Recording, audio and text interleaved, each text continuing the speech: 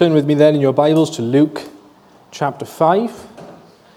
We're just going to read again verses 17 to 26, that very strange day that we spoke to the children about. Now, if any children are still in here and decide to stay rather than go to Sunday school, welcome again. And if you want, you can draw this scene. Well, you don't have to be a child, do you? If you've got pen and some paper, you can draw this scene. It's a very drawable scene, this one. So Luke 5, verses 17 to 26.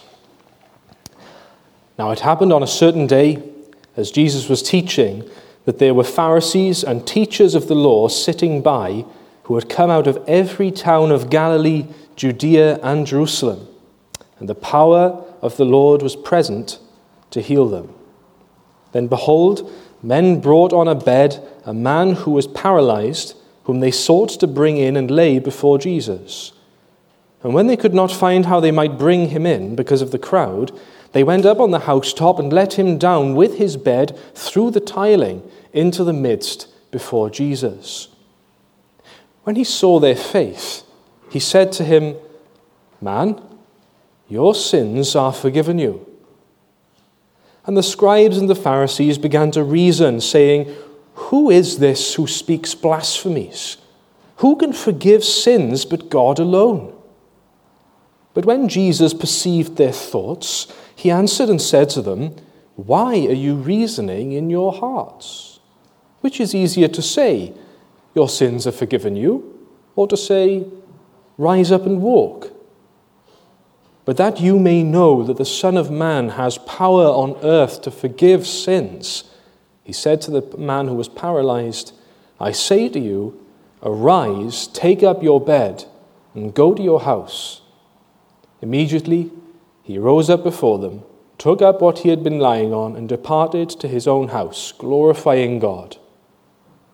And they were all amazed, and they glorified God and were filled with fear, saying, "We have seen strange things today."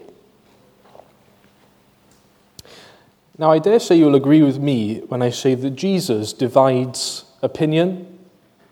Would you agree with that? Some people hear his words, see his deeds, and they believe in him. Others, though, they hear the same words, they see him do the same things, but will not believe.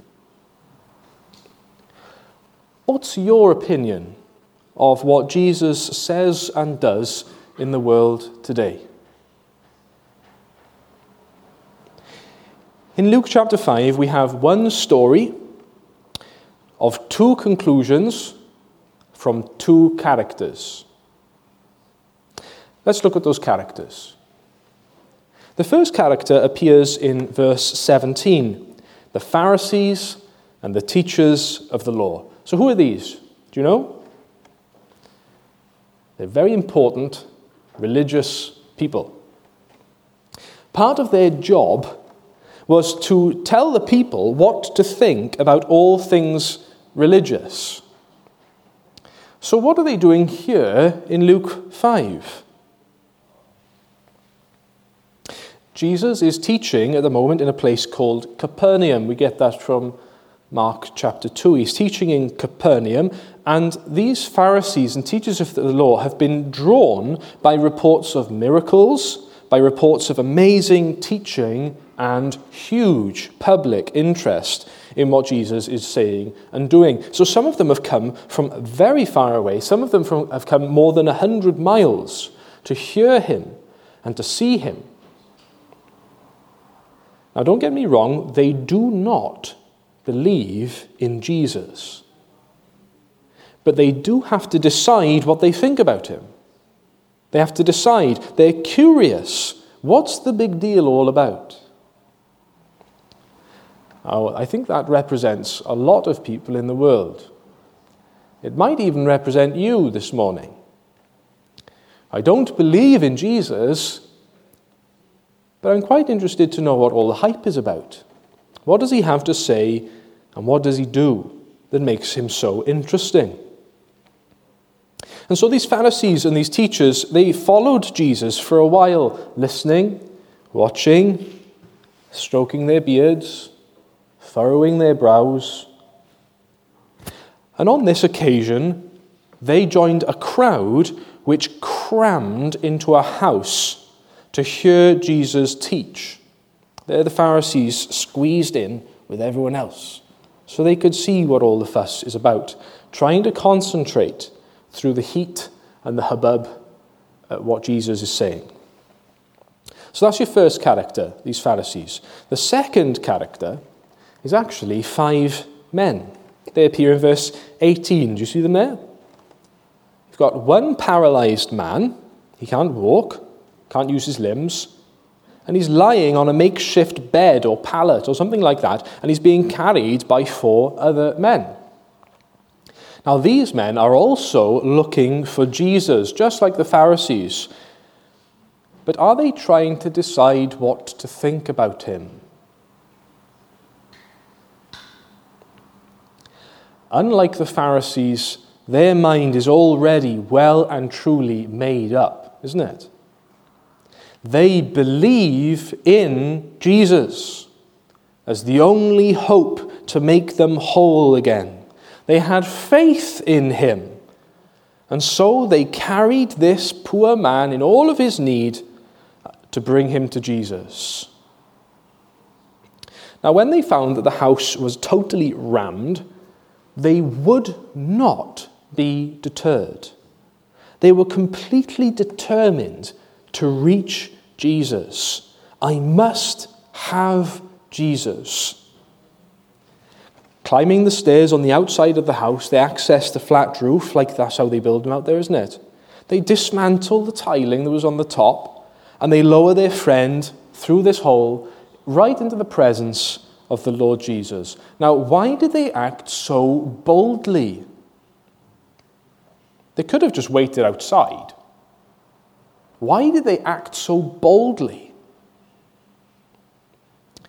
It's because they had faith in Jesus as the only hope for them.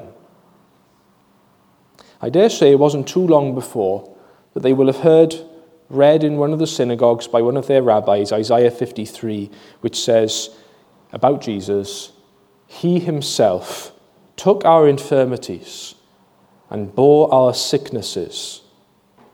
Their watchword was, I must have Jesus.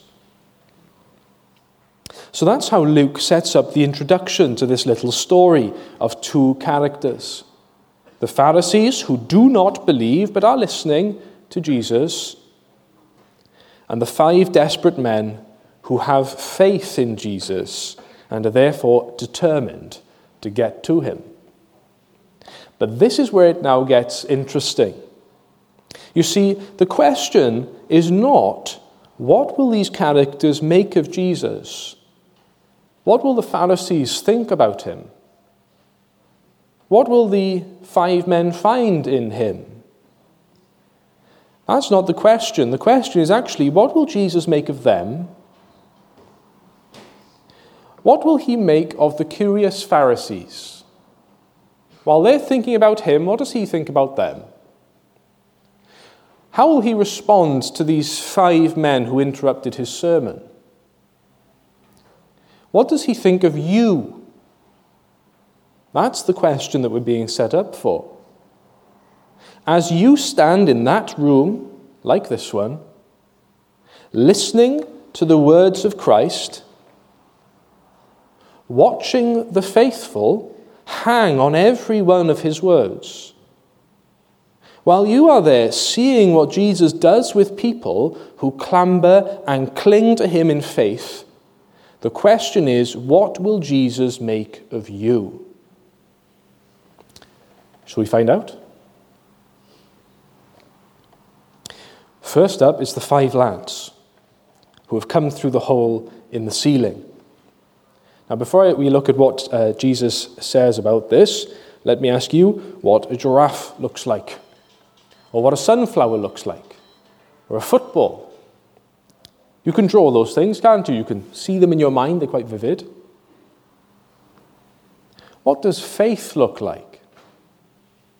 Can you see it? If you tried to draw faith, what would you draw? Look here at verse 20.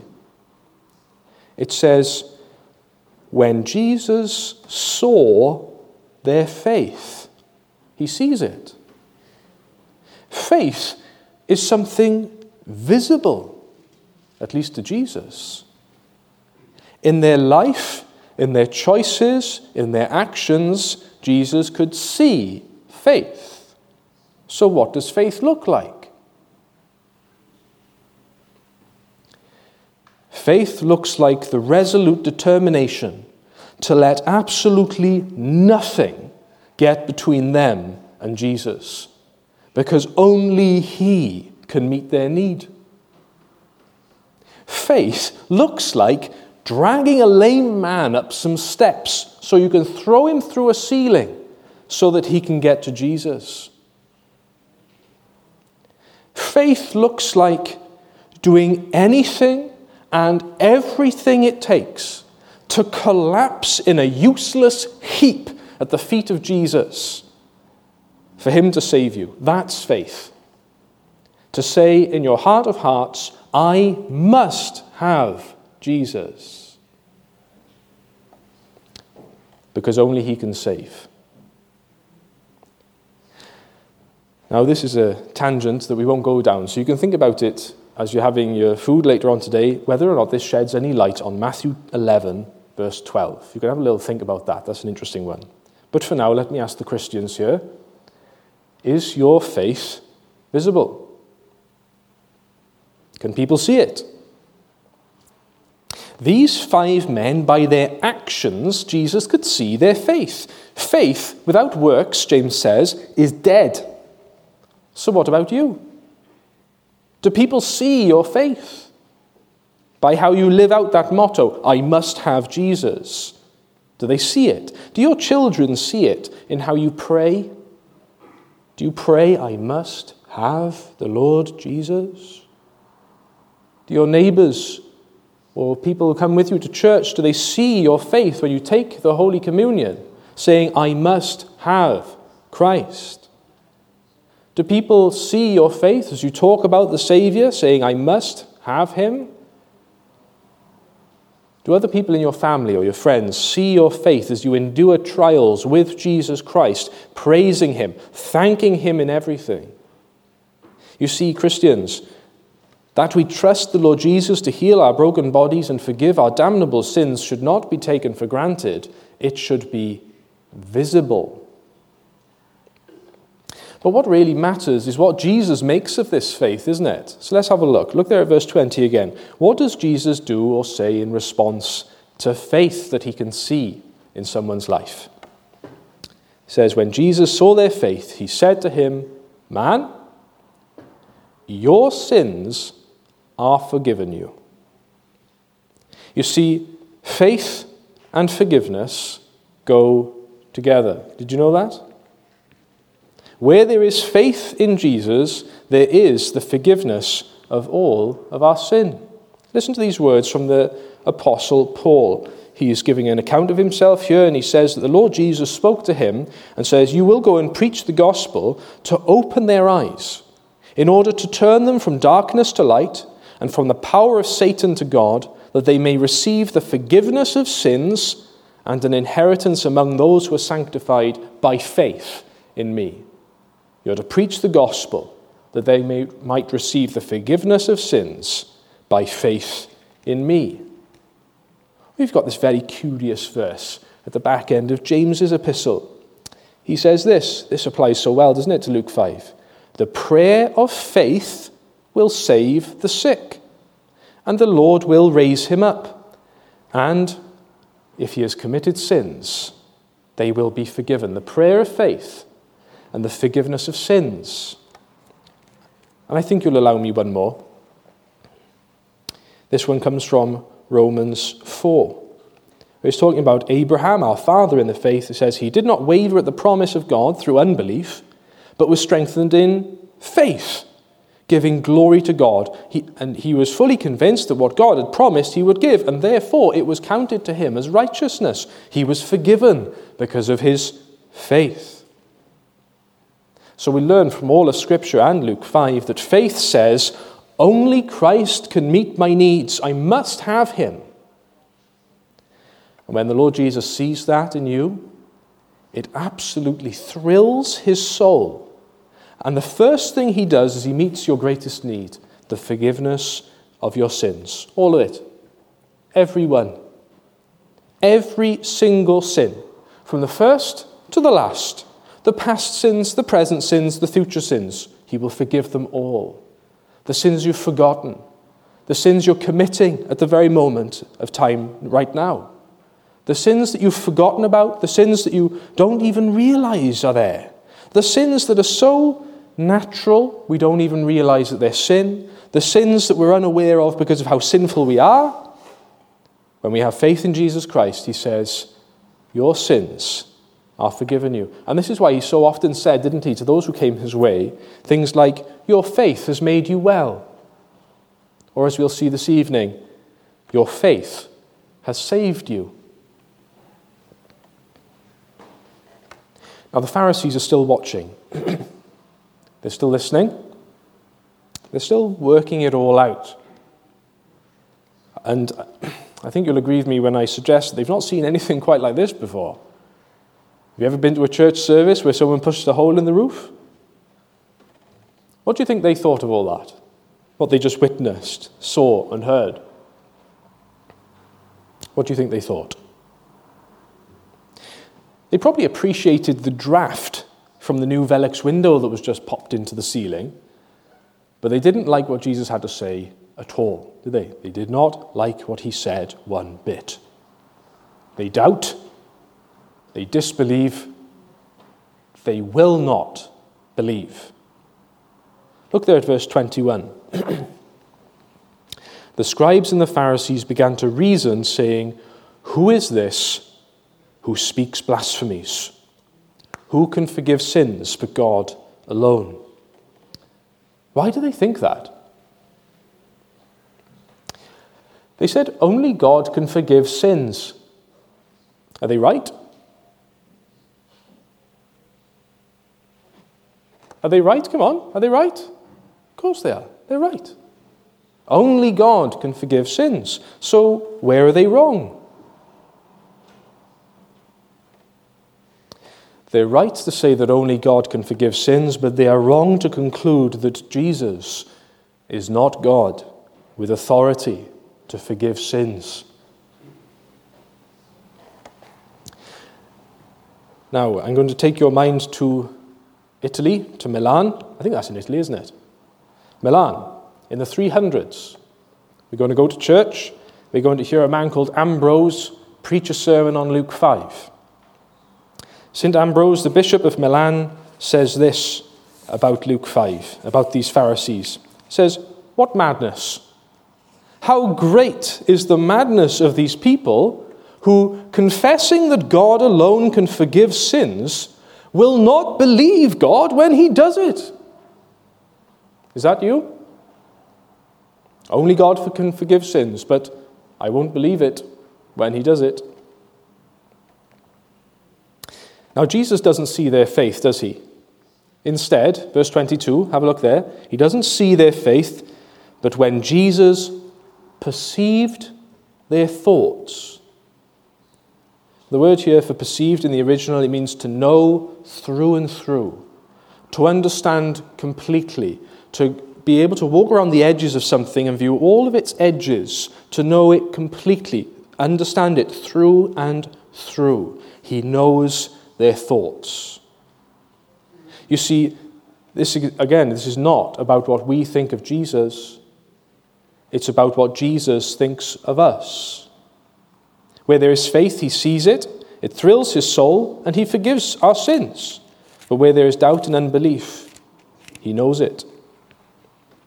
Hebrews 4:13 says, there is no creature hidden from his sight, but all things are naked and open to the eyes of him to whom we must give an account. So what are your thoughts about Jesus? What are you thinking about him, what he says, what he does? Are you still working him out? Trying to see what all the fuss is about? Do you hear in this room the words of Jesus Do you see, like these Pharisees, the obvious faith that others have in him? They cannot, they will not do without him. Do you see his authority to heal them and to forgive all of their sins?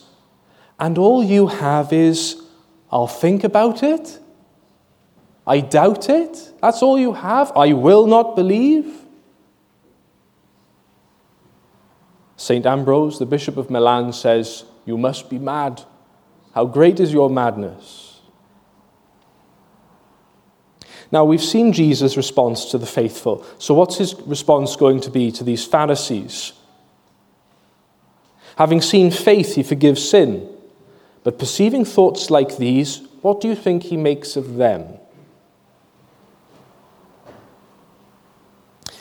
When Matthew wrote his account of the same event, he records Jesus' words slightly differently. He says that Jesus calls them evil thoughts.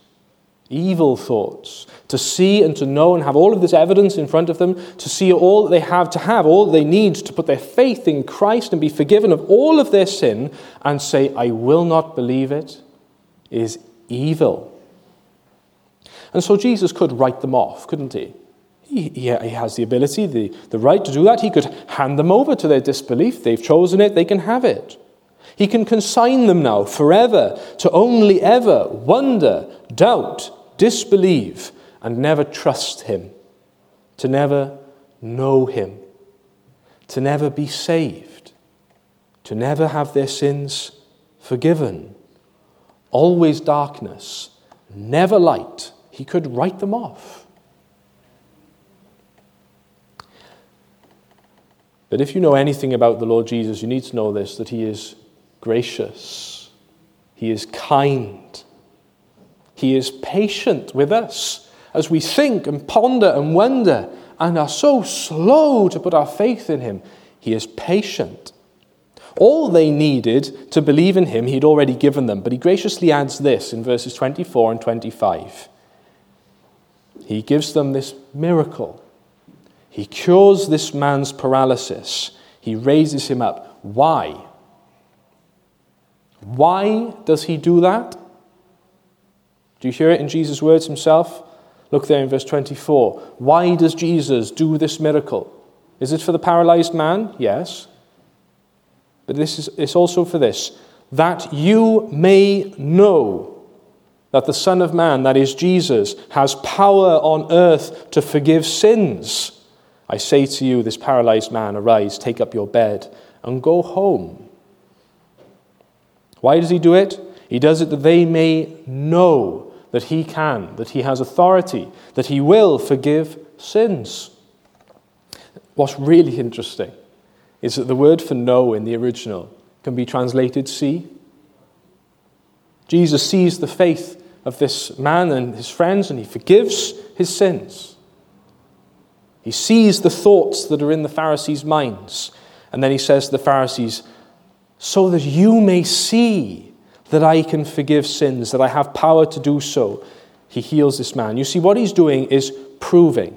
He's convincing. He is pleading with them. He's pleading with them to believe in him, to believe that he does have authority to forgive sins and heal the body. He speaks like this elsewhere. In John 11, just before he raises Lazarus from the dead, he says, that you may believe. He does this miracle. Now, are you still wondering? Are you still listening to Jesus? Still working him out? Still trying to see what all the hype is about? Jesus will yet add more proof for you, to plead with you for your faith. He's pleading that you may see who he is and see that he has authority to forgive your sins, to make you whole. He's pleading with you that you might put your faith in him so that he may grant you eternal life. He gives you his word, that you may read for free and study and think about and wonder and learn. He gives you his word, that you may see who he is and what he can do for you. He gives you miracles in these pages to prove to you that he has these powers to do so. He gives you the testimony of other Christians like me and other Christians you know in your life, speaking to you, telling you about the Lord Jesus. Come and see this man who forgives sinners. He gives you his Holy Spirit, doesn't he? Doesn't he? You feel him tugging on the inside sometimes. Believe in me. He gives you preaching like this to convince you, to tell you that Jesus Christ is Lord, the Savior of sinners. He gives you the sacraments of baptism and Holy Communion, where you can see with your own eyes that Jesus washes sins, raises people to life, that he gives his own body and blood to save sinners. He gives you prayer, so that as you speak to him yourself, he speaks to you. And he says that you may know that I have the authority to forgive your sins. And you know, supremely, you'll know this, to win your faith, that you may see who he is and what he will do for you, he goes to the cross of Calvary. That centerpiece of the Christian faith, where all the sinners in the whole world could come in faith and collapse and slump, empty and sinful and broken and paralyzed, and receive from him the forgiveness of all of our sins and the healing of our bodies. It is on that cross that Jesus Christ, as we told the children earlier, dies under the punishment of God on sin to pay the price for all the sins that he will forgive. Is this not enough? Look at all the things he will give to plead with you for your faith, to believe in him. What more could he do? He sees your unbelief. He pleads with you for your faith. He is dying to forgive you. Won't you stop doubting? Won't you believe that he will do it for you?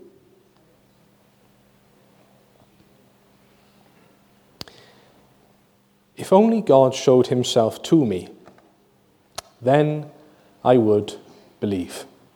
Have you heard that? Have you said it? Besides the fact that God already certainly does show himself to you, you know, he will come again one day. In Jesus Christ, in the flesh, visibly, obviously, powerfully. And then you will see and hear and know all you wished and desired below. You'll see him. You'll see it. You'll know that Jesus is Lord, that Jesus does forgive sins, that Jesus is the King of the universe. You'll see it, and you'll finally be convinced. We're talking about that day where we read in Romans, the day when God will judge the secrets of men, our thoughts about Jesus. He'll judge the secrets of men by Jesus Christ according to the gospel. But you see, when that comes, time will be up. Enough wondering, enough watching, enough listening. And on that day, what will Jesus make of you? When he looks at you, will he see faith and a heart forgiven of all of its sin? Or will he perceive unbelief and awful regret? So what we all must do then here this morning, myself and you, is that we must make like these 5 Christians that we read of in Luke's Gospel. We must stop at nothing to rush to Jesus, abandon ourselves to him, to run through walls if necessary, to fall down in front of him, a desperate and a broken mass, and ask, God, be merciful to me, a sinner. And if you put your faith in Jesus Christ, he'll forgive you of all of your sins. He'll wash you completely clean. And you'll know him. You'll see him and you'll know him no longer as a fancy or a topic or as something to study. You'll see him as a savior. You'll see him as your friend. Allow me to read just a verse from the Psalms, and then we will pray and sing to close. This comes from Psalm 19, where the psalmist says, "Let the words of my mouth and the meditations of my heart be acceptable in your sight, O Lord, my strength and my Redeemer." Amen. Let us pray. Dear Heavenly Father, we bless and ever thank you for the power and authority that you have given to your Son to forgive the sin of sinners. We thank you, Lord, that we are not hopeless cases, but that in Jesus Christ we have a lively and a vibrant hope. We ask you, Father, for the gift of faith, that we may be given the Holy Spirit so that our eyes may be opened, that we may see Jesus Christ as the Saviour of sinners. Give us an understanding, we pray, of his cross, where he will take all of our sins away. Oh, Father, we plead, be merciful to us sinners. We confess before you all of our sins and ask you to wash us and cleanse us thoroughly, to make us new in Jesus Christ. Forgive us for so long thinking about him, wondering about him, learning about him, but never seeing and knowing him. Teach us what it is, Lord, to stop at nothing, to collapse in front of him, and to receive the forgiveness of our sins. In his name we pray. Amen. Sing to close now, number 474, "Come ye sinners, poor and wretched."